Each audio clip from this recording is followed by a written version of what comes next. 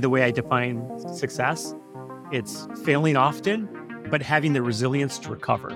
The struggle is market fit, timing, and how do you actually approach the customer? Today on the show, I'm happy to have Paul Calatayud. He's the co-founder of Onda AI, where cyber resilience is simplified. You spent $500 million on your first journey into building the cloud. What happened there, Paul? Yeah, early on in my career, I really focused on technology, right? Technology it is a big part of who I am and what I did in the past.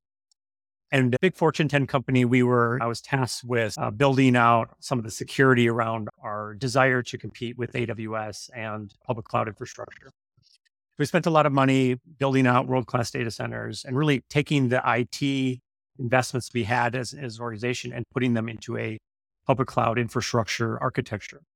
So on paper, it sounds amazing. You have all this investment, you have all this technology. So why would someone not want to come and embrace that? And I think what we learned, it ultimately was a bit of a failure.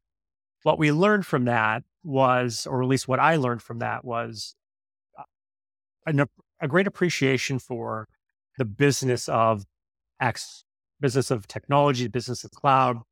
Really the idea that a lot of technology success is really based on a better comprehension of what it takes to run the business around that. So that was an important part of my career. And ever since then, I've moved into business-oriented positions. We started this company, Onda, and it's really about how do you take an idea, whether it's insurance or whether it's AI or whether it's cyber, and how do you actually start to build a sustainable business model around it? And that's the part that, coming from technology, you get blindsided pretty easily. And I've advised about 14 cybersecurity startups in my career. And I'll tell you, it's not an abnormal threat or risk to innovation.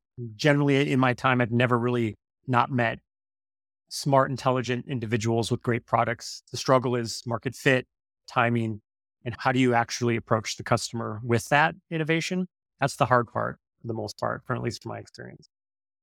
So now it's more business model first, product second. Yeah.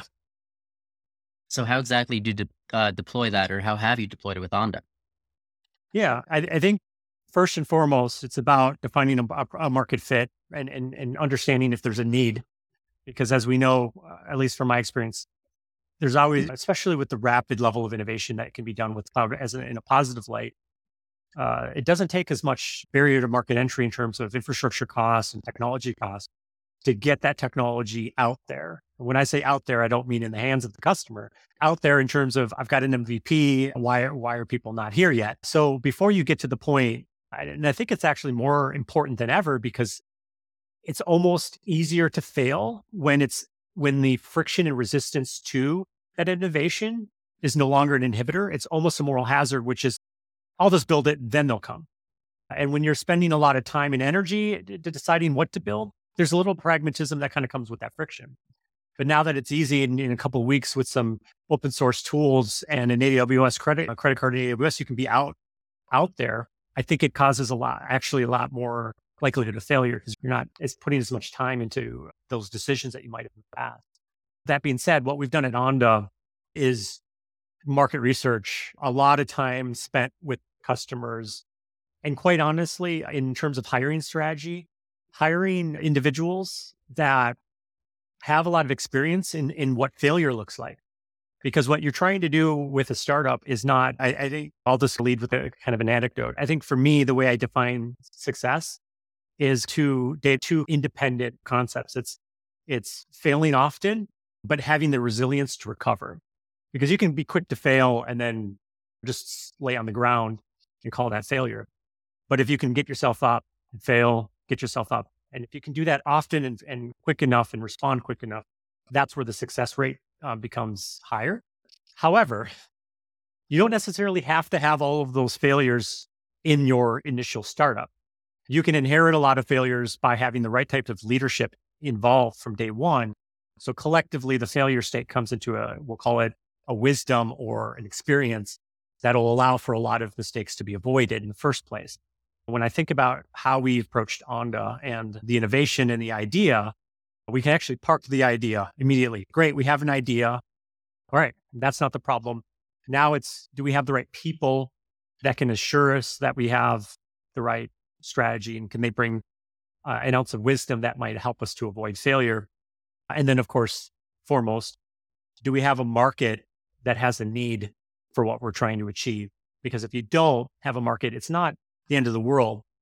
I just think it becomes very difficult for success because now what you're doing is pioneering an industry. And there are a lot of people very few people that have been successful, but when they do have success, it's great.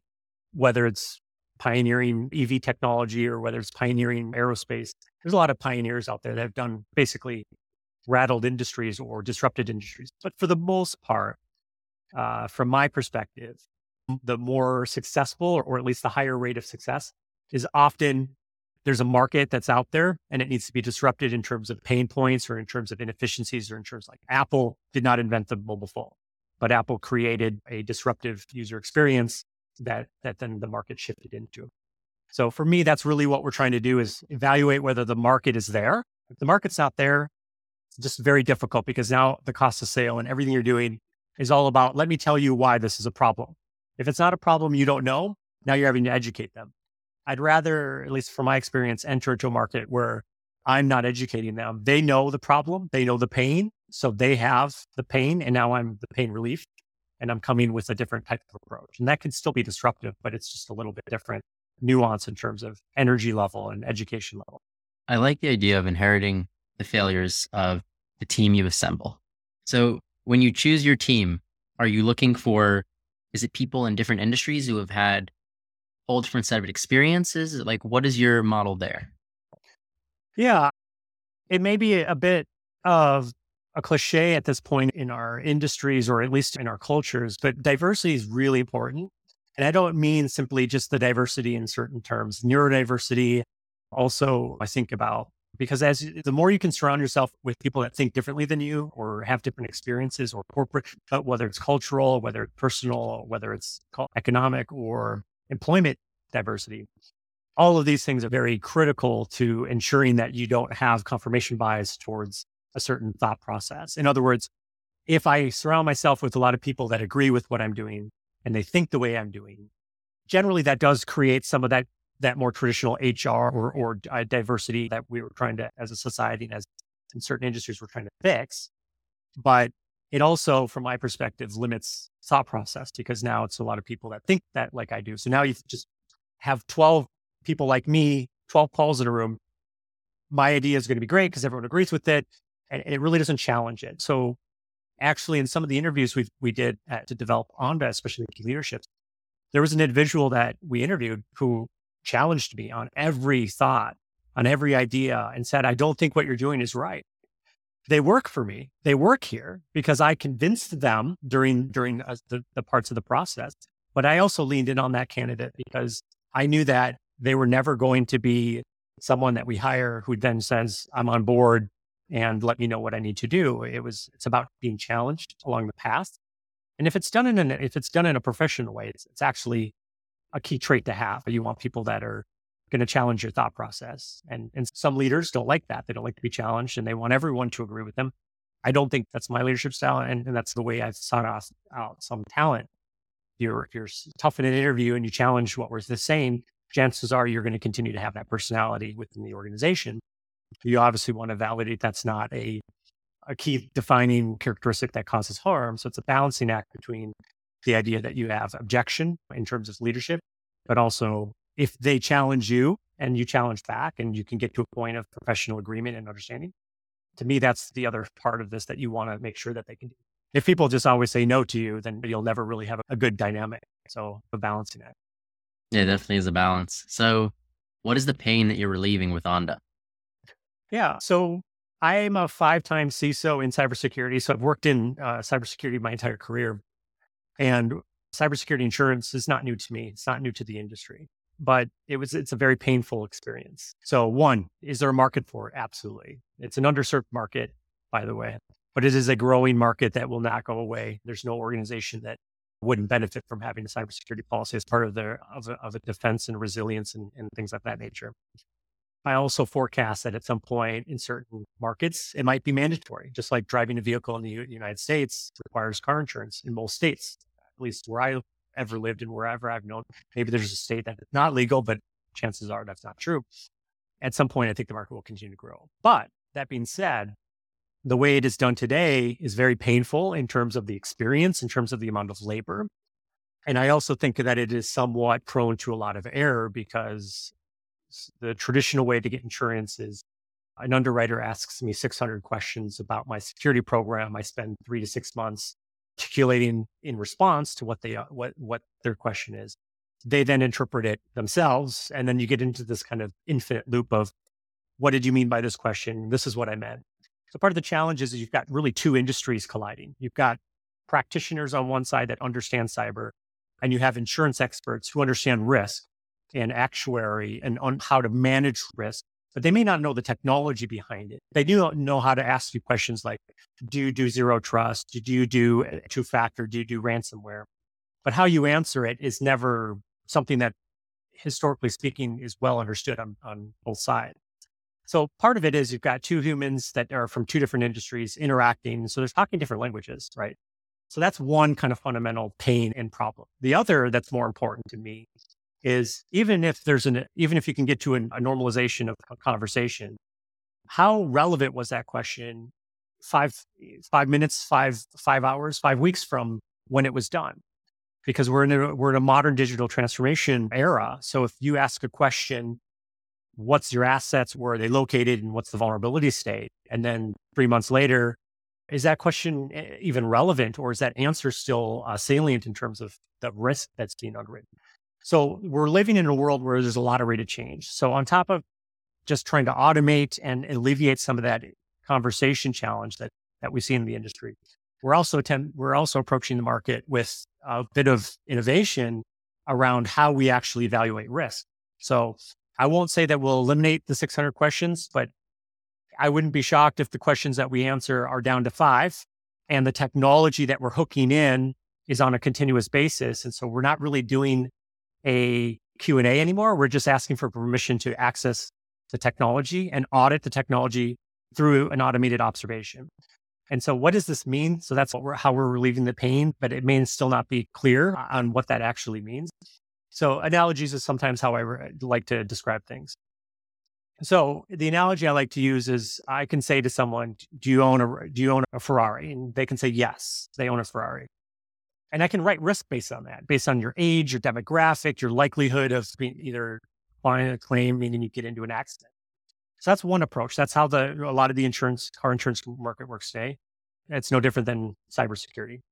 However, what we're seeing in the car insurance market specifically is Progressive has their safe driving program where you, with your permission, you put a little box in your vehicle and they're monitoring your driving pattern. And Tesla, who is a telemetry-driven technology with AI and self-driving and all the things they're doing, also entered into the automotive insurance market by giving customers better discounts because they were trying to prove the underwriters that these cars are safe. And it was new and very expensive to replace. So the policies were very high. The premiums were very high for the initial Tesla owners. I own a Tesla. And at one point, I remember trying to get car insurance. It was very difficult because it was an unknown risk. And cyber, by definition, is an unknown risk, by the way. Part of the issue in the industry is you can't look at previous incidences and they can't inform the future. And a lot of insurance is written on claims data and previous issues to inform future issues, which works when you're underwriting a property in Florida and you're going to determine the likelihood of a hurricane. You can look back at 200 years of weather patterns to make a determination on what's going to happen in the future. In cyber, we don't have that. Even if you have the data that says forensically this is what happened, that has no bearing on what the future risk is going to be for an organization. It's just fundamentally a challenge in the industry. So instead of looking backwards, why don't we look at real time, right? And so in the driving industry, they're doing the same, where they're monitoring your driving behavior. And now it's individual risk, not demographic risk. In other words, it's not you as a good or bad driver in general, and whether or not the Ferrari has a problem. It's you in the car, in the cockpit, and we're now monitoring you. So if you look at a race car driver, everything is driven by their individual performance in that vehicle, but yet every vehicle driver performs differently. But they can create predictions on whether or not a deer jumps in front of you and your reaction time. So we're doing a similar thing in cyber where we're getting past the idea that we're going to ask you whether or not you understand cyber, and we're going to measure it through observation. in real time. So we'll connect to your infrastructure and we'll determine based on how you use those technologies, whether or not you are doing what you say you're doing, and to some degree, how well you're doing it. And it sounds like it might be big brothery or things that people won't do. But the reality is they also want to know, because these organizations are spending millions of dollars on these technologies. I used to be the global chief security officer for Palo Alto Networks for 5 years. People are spending billions of dollars with that company to protect themselves. And if they don't use that technology, they should be the first to know that. You want them to know that. And so this whole insurance model, fundamentally what we're doing is changing it from this idea that we're going to get good at denying you a claim or getting good at predicting risk, and becoming more aligned in terms of let's do this together. Because if you can get good outcomes, we get good outcomes. And healthcare is an example, the last example, and I'll open it up again. If we just get good at treating a patient in a heart surgery and getting really good at managing the cost of heart surgery, that doesn't really help the patient. The patient just had heart failure. And so in the healthcare, in the US healthcare market, we're shifting to ACO and performance-based insurance to avoid and prevent some of these clinical diseases, these epidemics, if you will. And so what does that look like? It looks like the healthcare insurance is offering you a gym membership, or they're offering you a Fitbit, whatever it be. The goal is to get that data that creates insights towards prediction. And now you can actually take data and be predictive with it, because now it's me as an individual, my behaviors that will then determine the likelihood of heart failure. And if we can do things early on when you're younger, or early when you're making these sizable security investments, there's usually a mutual incentive. Now you're creating an incentive with the client to say, look, we're going to expose these inefficiencies that you have, your misbehaviors, if you will, and we're going to educate you on positive behaviors. And they actually want to lean in on that, because the goal is to avoid a breach in the first place, right? For us and for the client. Paul, if our listeners wanted to learn more about Onda or get in touch, how could they do so? Yeah, I'm on LinkedIn, but Onda AI is our website. And 4 days ago, we launched publicly in France and UK. So we're now starting to issue cybersecurity policies in those two markets. And we'll be in the US market sooner than later as well. Thank you, Paul, for coming on the show, and everybody to listening to another episode of Failing Success. If you like the show, make sure to give us a 5-star review. I'm your host, Chad Kalecki, and we'll see you next time.